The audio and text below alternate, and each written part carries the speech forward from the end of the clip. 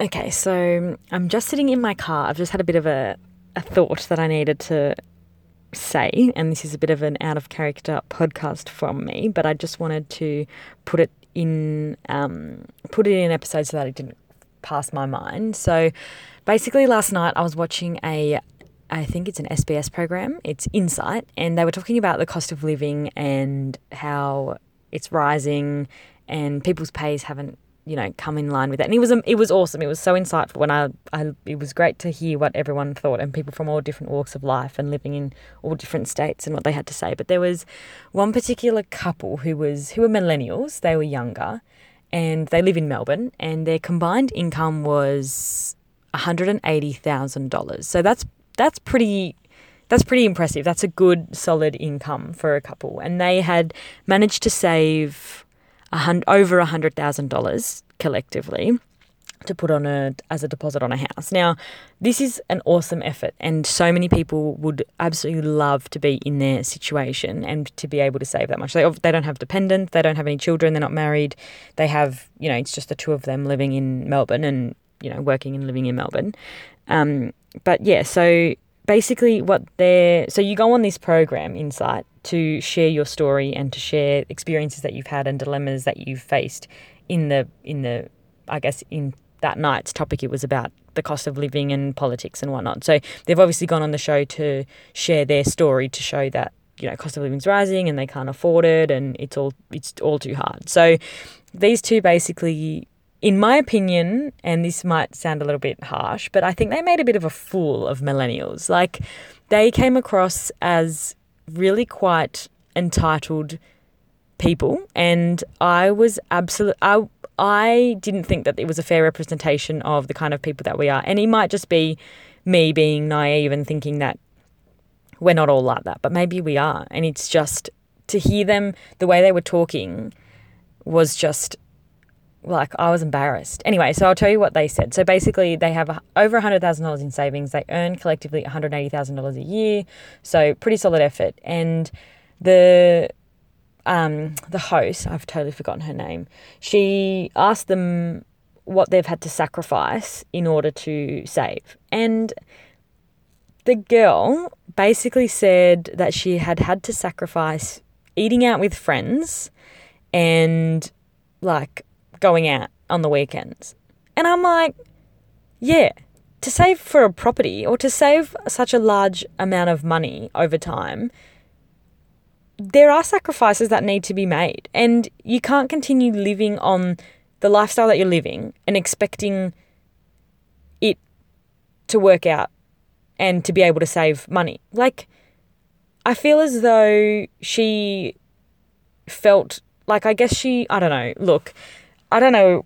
I'm just having a little bit of a rant at the moment because she was basically saying that she's in financial hardship because she's unable to afford a property in Melbourne because the average house price is going up and it's more expensive to live in Melbourne. Of course it's more expensive to live in Melbourne. You're living in a capital city. Why don't you buy something outside of the city with a deposit of over $100,000? Let's just they said more than 100. So let's just say $120,000, $130,000, right? With a deposit of $130,000, like, you could get a really good house in the suburbs, and you could perhaps invest in that, have a family move in and pay the rent, so pay mortgage, and then continue living in Melbourne. So you'd become a rent-vestor, which is a topic for another day. I'll do another podcast episode on rent vesting. But, like, I don't understand why owning a property in Australia is not a human right. It is not something that you are entitled to. It's something that you have to work hard for. And it's very clear that they've saved a lot of money. They've got some sense about them in the sense that they can put together some savings. But of course it comes with sacrifice. Like, what do you expect it to just land in your lap? No. Anyway, that was just my rant. I just want to basically say that as Australians, no one is entitled to property. No one is entitled to home ownership. It's something that you do have to work hard for, and it's not going to come easy. And that's standard. Like, you're living in a capital city and house prices do go up because there's a lot of demand for people to live in a capital city. And maybe you can't buy your dream house straight away. Maybe it means you buy a property out west in the suburbs and then you allow that to build in value over the years. And maybe in 10 years' time, you can buy your dream house. And in the meantime, you have to rent in the city. And that's totally fine. It's just making some sacrifices, and it's just bending your ideal situation a little bit to maybe take another path to get there. And there's nothing wrong with that. There's nothing, like, it's not like you're being, I don't know. I don't really know why Insight felt the need to have a couple like this on there when there were people on this show that were in genuine hardship situations, living in, country Queensland where obviously the cost of living has gone up, farmers are struggling. There were people with, I guess you could say, real struggles. And then there were these two millennials who were on just an awesome income and have had an awesome amount of savings saved up, and they're just not willing to, I guess, sacrifice, or they think they want to have their cake and eat it too, right? So they're not willing to sacrifice anything for their dream. And I get that. I get that we've been raised to be, instant gratification. Everything should come to us when we want it, how we want it. And I've done a blog post on instant gratification recently, so I'll leave that link in the show notes so you can have a read. But yeah, it's not like you're not entitled to property ownership. You've got to make sacrifices, and you've just got to be able to adapt to the situation. And yes, cost of living is rising, and there's no denying that. I get that. But these two were not really in a position to be able to say we're suffering from financial hardship, and I just didn't understand their point of view, and I didn't really know why they were representing millennials on the show.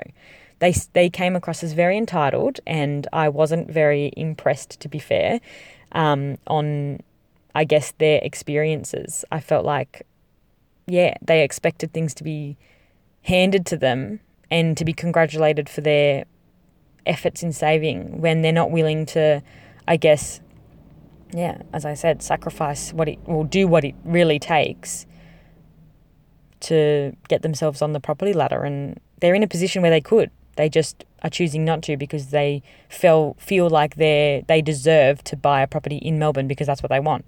And maybe they do, that is what they want, and maybe they won't stop. But it doesn't mean that you don't have to save more or sacrifice more than just, getting Uber Eats and going out on the weekend.